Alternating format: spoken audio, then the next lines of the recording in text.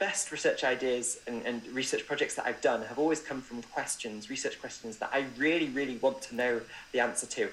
More, actually, that I am convinced I already know the answer to them. Yeah. So the most interesting data that I've got has been when I'm convinced that I know this thing that other people don't know, and I just want to prove it to everybody by collecting this data. Yeah. And I swear that this is honestly the truth. I'm wrong most of the time. I've never been right about one of these I've been very. Sometimes I've had a lot of a high degree of confidence in a particular idea that I've had. And, I've done the experiment to try and prove myself right and say, hey, we had this hypothesis and look, we were right. And actually, it ended up not being the correct idea, but in a very interesting way. And as a result of that, it's been useful. And these people often think that, when you hypothesize something that turns out not to be true, the data and the everything behind the experiment isn't publishable. That's just not true. Don't dress it up, I would say, in those situations. If your hypotheses turned out not to be false, say that we made these hypotheses and they were wrong, and we've shown that that categorically, you might need to collect a lot of data. You might need to do Bayesian inference to show that your hypotheses aren't supported. There are multiple ways in which an experiment can't work.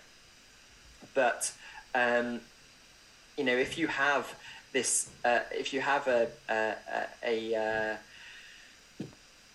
hypothesis that just didn't work out, I think that's still very interesting, because it's very likely that other people would have thought like you, and you're definitely going to be contributing something to science by saying, hey, we had this hypothesis and actually... Well, thank you for coming onto the podcast.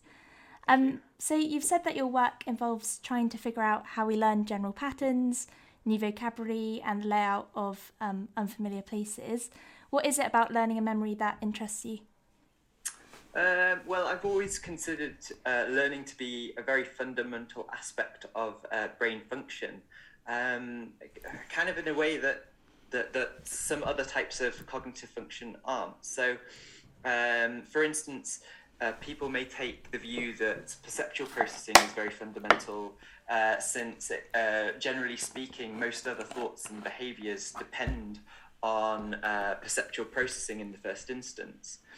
However, I think it's kind of often forgotten that in a very real sense, everything that we do depends on learning in some form, including perception. Children aren't born with a fully functioning visual system that sighted adults take for granted. Instead, they have to learn to see in a very real sense, and the same goes for all of our other senses. With regards to memory specifically, I guess I've always had questions about how our brains go about storing information. I've always considered it amazing that a physical system, like a computer or a brain, can encode information gained from its environment with like a high degree of reliability. How is that achieved? Like, well, the question is like, how do you do this? And we can, what's amazing about it is that we can commit information to memory so quickly, on the fly. Having experienced just a very brief event, we can remember that event for almost an indefinite period of time in some cases.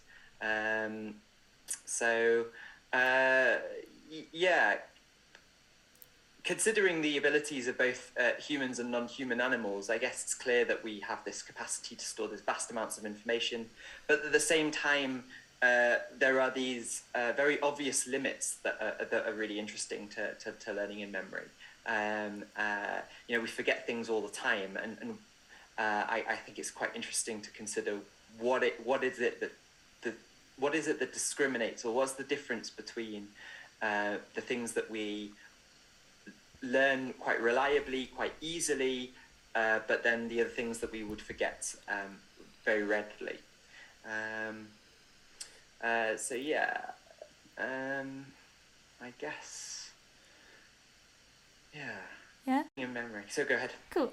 So what was it then that got you first interested in this sort of study? I guess for the reasons I've always had those questions in at the back of my mind.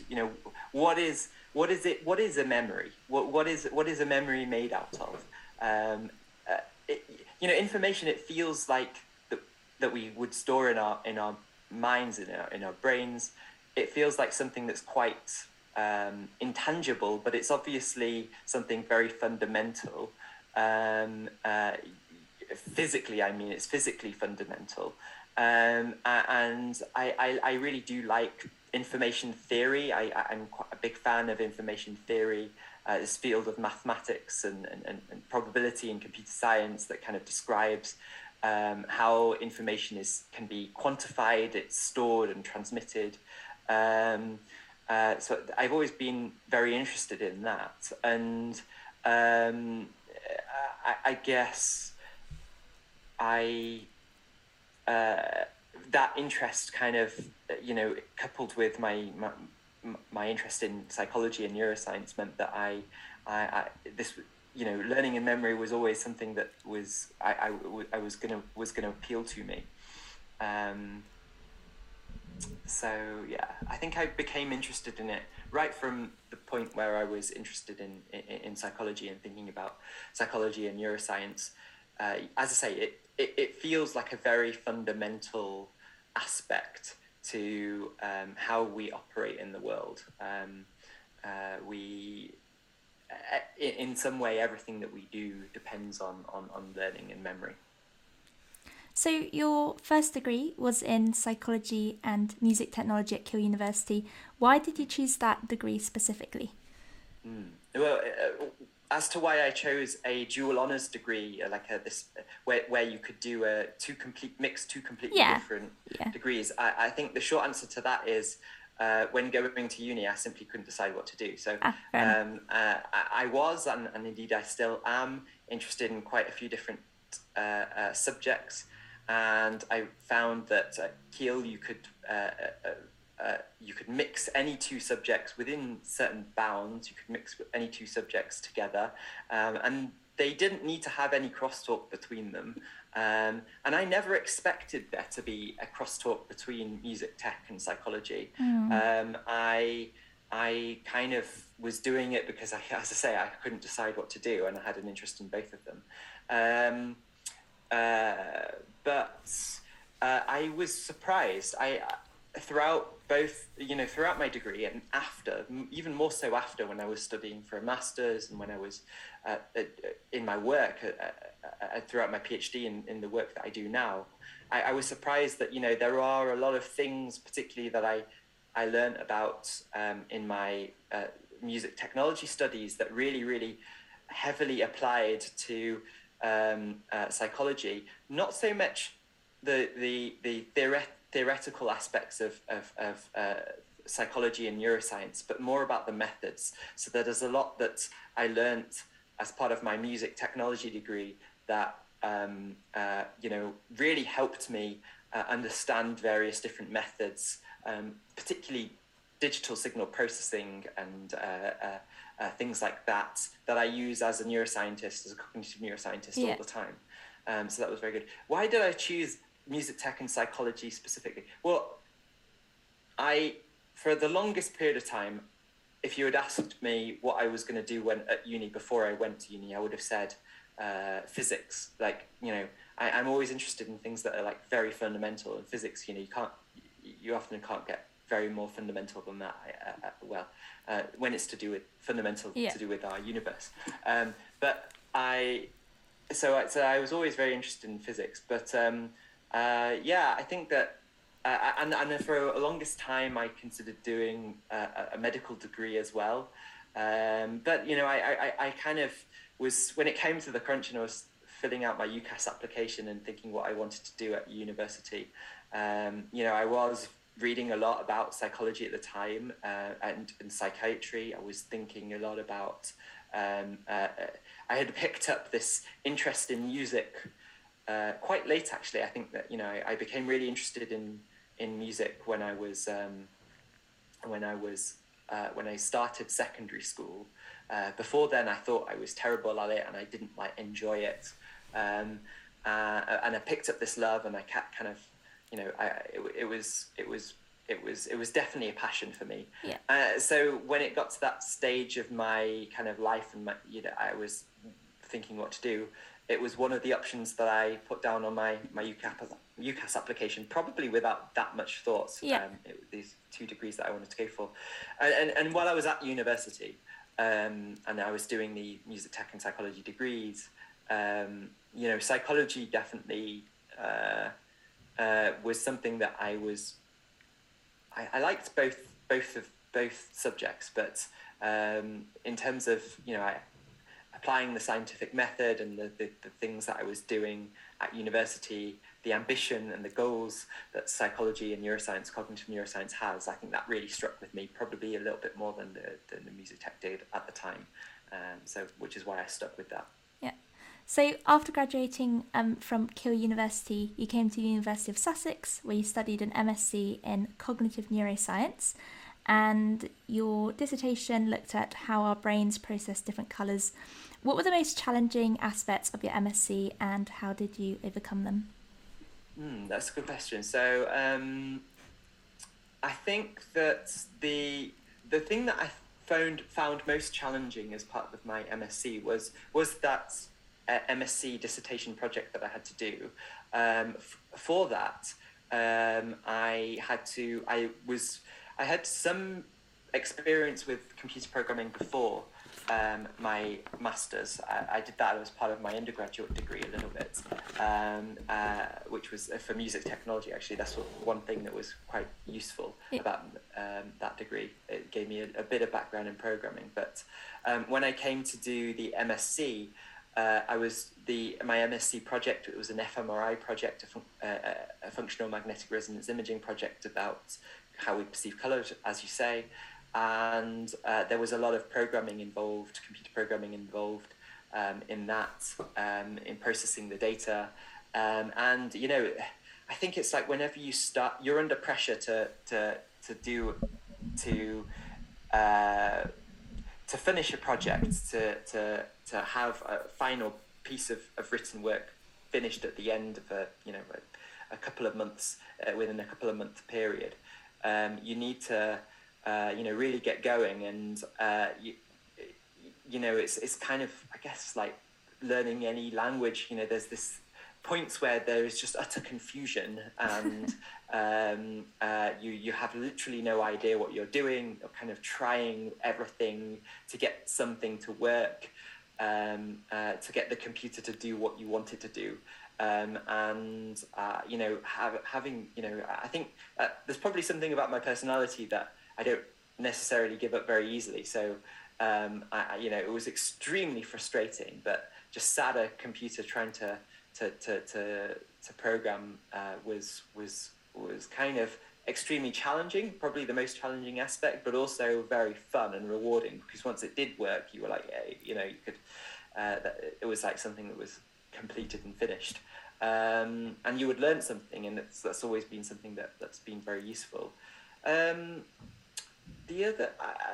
think that part of my undergraduate degree, the best thing that it gave me was this ability to, it trained me in being able to read a bunch of different scientific papers and kind of evaluate them based on kind of what I thought, like what was going on in those papers, different lines of research that maybe were contradictory, trying to kind of reconcile this in my head. I spent a lot of time doing that during my undergraduate. So, and I developed that. It's also a hard thing to do. If there's a debate within a field, you want to see what it is that could reconcile that debate, and so that's difficult. But I guess during my MSc, I was very, again, exercising that muscle of interpreting different strands of research and reconciling them with each other. So as well, the workload for the MSc was full on. Like there were periods where I was just going to lectures, reading every now and again, and things were relatively okay. But you're assessed every month, which was every couple of months. So it wasn't easy going out by any means, I don't think. How come you didn't go straight into a PhD? How come I didn't go? Because I guess when I finished my undergrad, I didn't know what I wanted to do. And in fact, I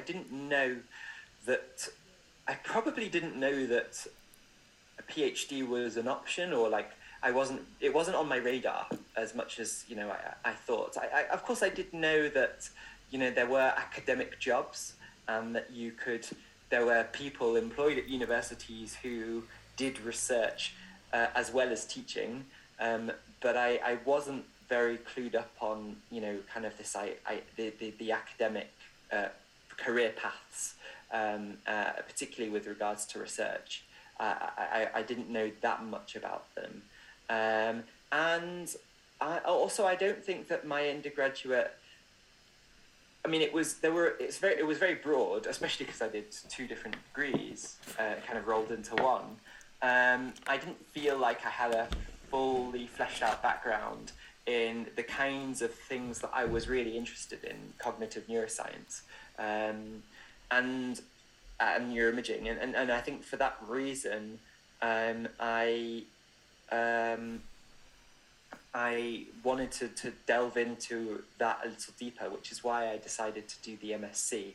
I thought that doing a master's first would kind of help me, not necessarily to go into academia, but maybe it would be enjoyable. And if I wanted to get a job outside of academia or whatever, then it would be useful in that respect. And I thought that, it would give me a bit more of a view of, if I did want to go into academia, it would give me a bit more of a view of what was out there. And I think I was right about that. So very, very early on, it was talked about. We had some very good lectures by some of the conveners of the MSc course that I was on, describing kind of, that there are these PhD positions that are out there, and you could approach a supervisor about doing your own PhD, a PhD of your own making if you wanted to as well. And it was something that did start to appeal to me more and more. And I was lucky in that I applied to one PhD project, and I got it. I don't know whether I would recommend to other people to apply for an advertised position unless it was really, really something that you were interested in, because if you're really interested in a PhD, in doing a PhD, in a way it's kind of what the best thing. One of the best things that you could possibly do is approach somebody, like think about what it is that you want to do, and approach someone and say, hey, these are my ideas, and you can flesh out those ideas in a bit more detail with a supervisor. But I was really lucky. So I approached my current boss and my PhD supervisor about a project in memory, learning in memory, something that I was interested in. For my MSc project, this would have been for my MSc dissertation project, and it just so as a result of speaking to him, I realised that that there was this PhD that he was advertising, and it was something that I was specifically interested in. So I kind of applied for that, and this would have been fairly early on in my master's that I applied. It would have been, I started in February. I started in September, and it would have been in February that I was applying for this PhD. Yeah. And found out. Yeah. And what was your PhD looking at? So it started off looking at a phenomenon in the memory research at the time, in the literature at the time, known as the boundary extension effect, which is the idea is that if you see a if you see a photograph, let's say a flower against a wall, and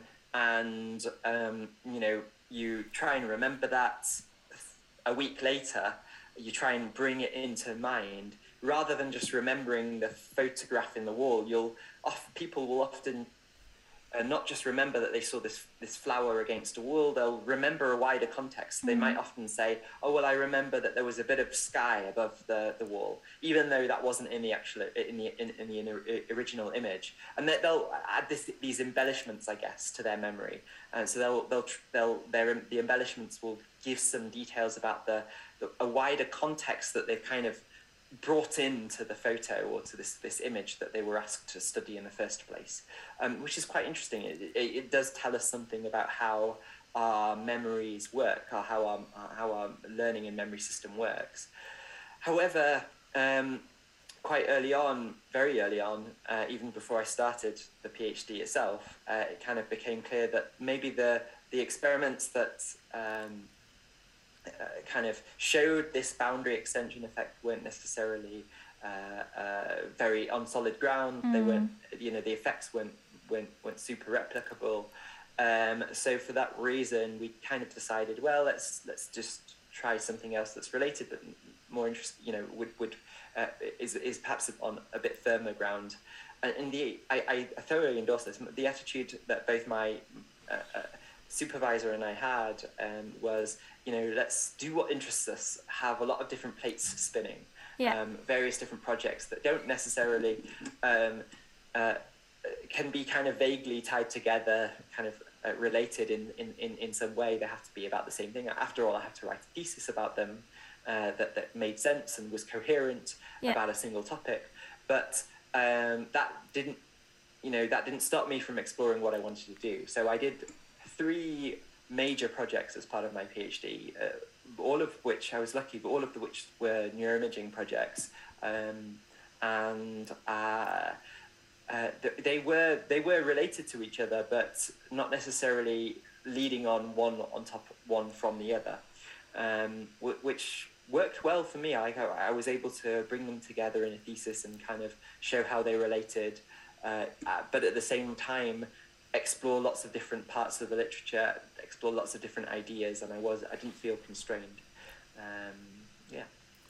So since starting in academia, do you think that research in your field has made progress in understanding how we learn new information? Yes, absolutely. So it definitely feels like sometimes research can go very slowly, and there's a lot of sometimes it feels like there's a lot of stalemates between different theoretical accounts. Some people will say one thing, and other group will say another thing. But looking back over, even long before I've been in academia, there are ideas that have persisted and have it's clear that the only reason that they've persisted is that they have some aspect of them that helps us predict, that are useful for predicting new data, new observations, and they wouldn't do that unless they had some sort of some semblance of truth or kind of something about them that was useful, I guess. So we have come a long way, I think, and it is easy when you're working in academia. I think it is kind of easy to forget that, but we have come a long way. There are particularly we've learned a lot from, I think, neuroscientists have learned a lot from computer scientists very recently.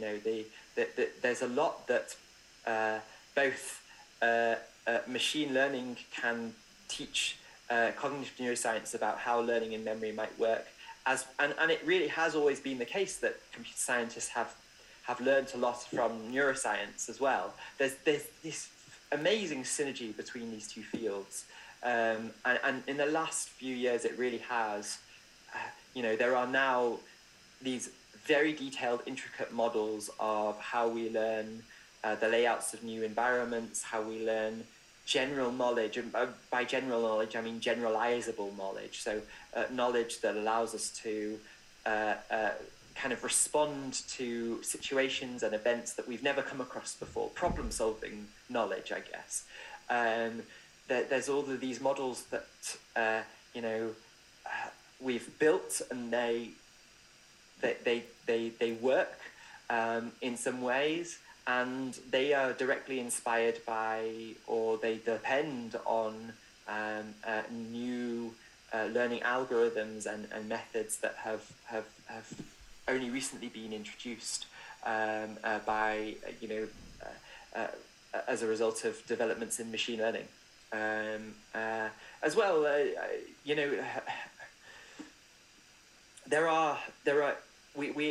we've learned so much in the last 10-20 years just from pure neuroscience, like about how we encode information. When you take a step back, the progress that we have made is quite staggering, I think. Yes. So I think that we've come a long way, and we continue to. But as I say, it's often easy to forget about that, or to overlook the progress that has been made. So what do you enjoy the most about your work, and what aspects do you dislike? I guess I enjoy I love working with data. I love designing a new experiment to answer a specific question. I do enjoy collecting the data. Trying to. There's something appealing about once you've designed an experiment to test a particular research question, you actually, when you're collecting the data, getting a sense of how it is that people are responding to the task that you've developed, for instance, to answer this question. That in itself is very revealing, above and beyond the data that you get. Hearing what people have to say, I think, is quite important. And there's something very satisfying about having collected a whole bunch of data, then going to analyze it and seeing how wrong you were about your initial ideas about this kind of topic, but wrong in interesting ways. Yeah. So I think that's very appealing. The projects, the aspects that I don't like. Projects take a very long time to run, especially neuroimaging projects, and it's a long slog to from the initial conception of a study to getting it published. And it just requires quite a lot of. It requires just a lot of work and persistence. Being able to get these things out there. That doesn't mean I don't enjoy it. They're challenging aspects. And it makes it all the more rewarding when you do finally get papers published.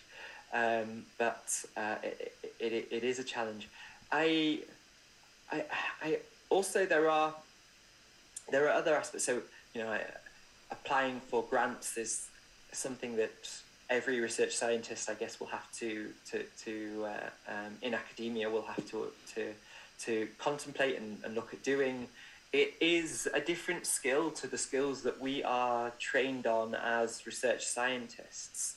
I think generally, you could consider it as part of that training, and it is, I guess. But it's a different set of skills to designing a well thought out, a well designed study. It's different to producing one of those study experiments and all of the hypotheses behind them, and collecting the data rigorously and testing it rigorously, testing your hypotheses rigorously. That's a different set of skills to applying for research grants and forging a career path for yourself and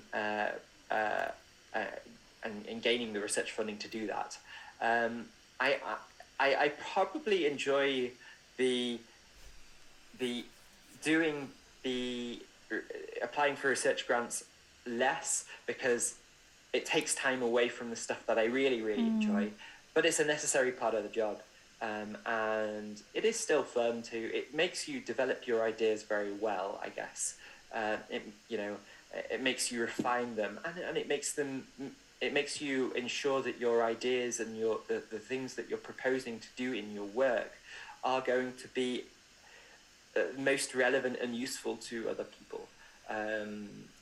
So yes, kind of writing those research grants, I prefer less to the actually doing the research and the analyses, but it is a necessary part of it.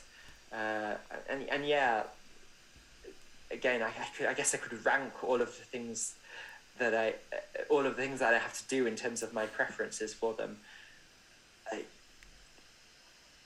I would have said maybe writing introduction and discussion sections doesn't quite rank for a paper, doesn't really rank that highly, because I like the results. The results are great. Yeah. Once you're writing the results, it's an answer, and the discussion it's still, but it's an important part, and it's nice to get your ideas on the page.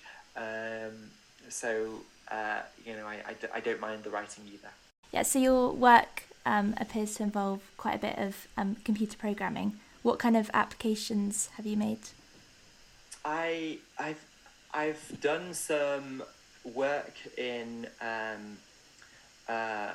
memory precision. So this is this idea that you can not just test someone's memory to the extent that do they remember this word or have they forgotten this word? If you read out a whole bunch of different words, this is a very kind of classic experiment in psychology research. Read out a whole bunch of different words. What proportion do you remember? Kind of, and to score up performance on that kind of test, you would say, has this person remembered this word, yes or no? While I was doing one of my postdoc position up at the University of York, I became quite interested in memory precision. So not just whether or not you remember a specific event or a specific word in a study list, for instance, but how precisely you remember it. So and the easiest way to think about this is, how precisely do you remember locations? So if I showed a picture of a car in a car park, and then 3 weeks later I showed you a picture of that same car park but without the car in it, how precisely in that image could you kind of go in with a pen and circle the location of that car? Is it the case that the precision with which we can localize that car in space kind of decreases or degrades in time? And if so, what kind of does that decrease in memory precision tell us about how the brain is storing that information? So this interest in memory precision, as a result, I developed a toolbox for analyzing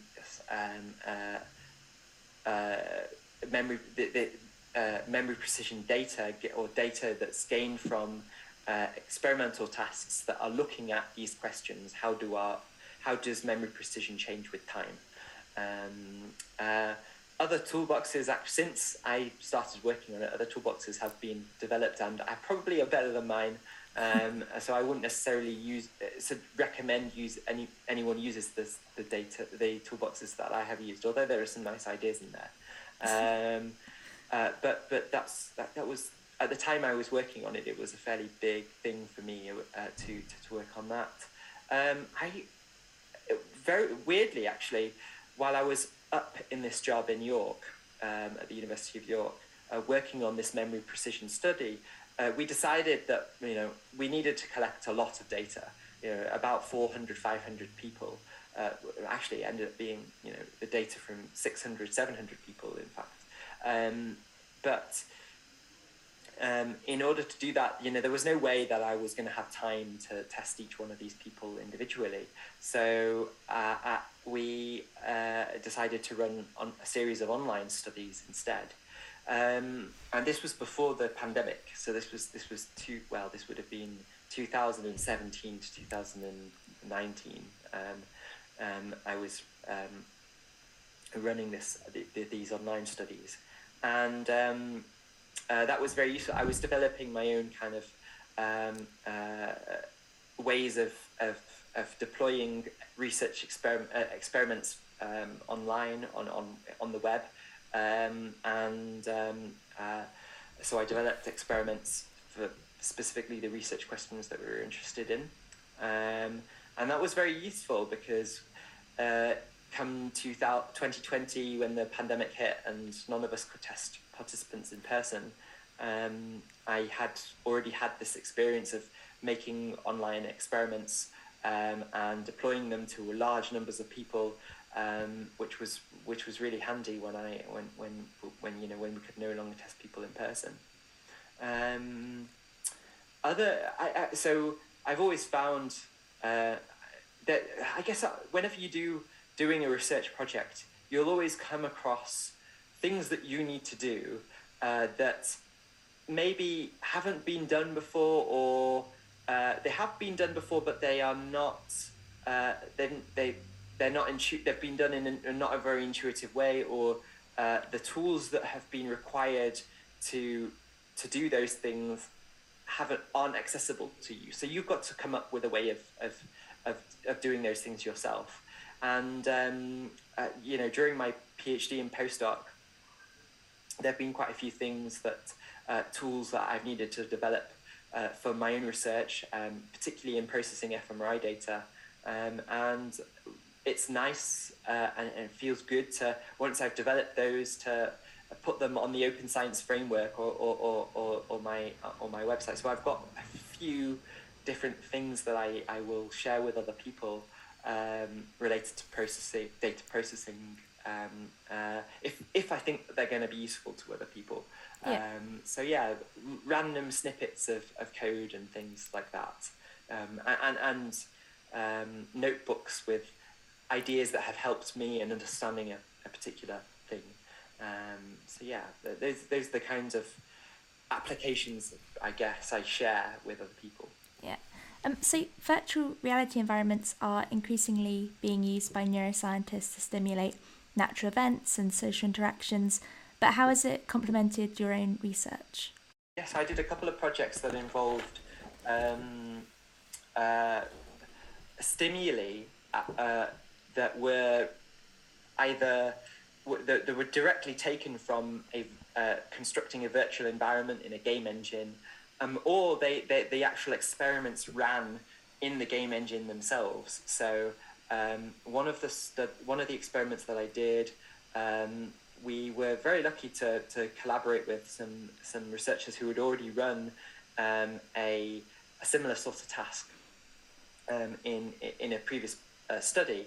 But the idea was that we wanted people to learn the locations of various different objects in this 3D virtual world, and recall those the locations of those objects repeatedly. So the idea is that they would kind of get better and better with learning. They would be able to locate these objects more and more precisely. We used a very commonly free to use application for building these virtual environments and kind of running them in the scanner, so participants could see this virtual world, and they could use buttons to navigate around and make their responses. And also I found in another project that I did as part of my PhD, I found that it didn't require a fully immersive virtual environment to answer the research questions that we were interested in. However, it definitely using stimuli from this 3D virtual world rather than just simple line drawings on a screen, it made the task a lot more immersive and engaging. And as a result of that, participants definitely paid more attention. They were more motivated. More motivated to engage with the task and do it well. So for context, in this task it was a reinforcement learning task. So participants had a series of rules that they had to learn by kind of trial and error. So it was a trial and error learning task. And the stimuli the task was in this virtual environment where the participants had to learn the location of this pot of gold repeatedly and kind of try and earn as much gold as possible. I could have done this though with a tick on screen, a noise. Yeah. You've got this trial correct, but there was definitely something about participants having to earn a pile of virtual gold, even though it conferred no advantage to them, that made them motivated. And we definitely saw, it was an fMRI experiment, and we definitely saw kind of the reward network light up when people were doing well at the task. And I suspect, although I don't know, that that kind of reward motivation, that the regions, I'm committing this reverse inference. I'm saying that people were motivated and rewarding because we found areas of their reward network light up. I have no real justification for saying that, but I believe it to be true. And I don't think that we would have seen those same effects if people were just given feedback by saying, "Oh, you got this correct." I think that there was something more motivating about having this experiment run in a virtual world than just simple line drawings on a white screen, sort of. Yeah. Okay, so my final question is, if you could give one piece of advice to prospective PhD applicants, what would it be? That's a really good question.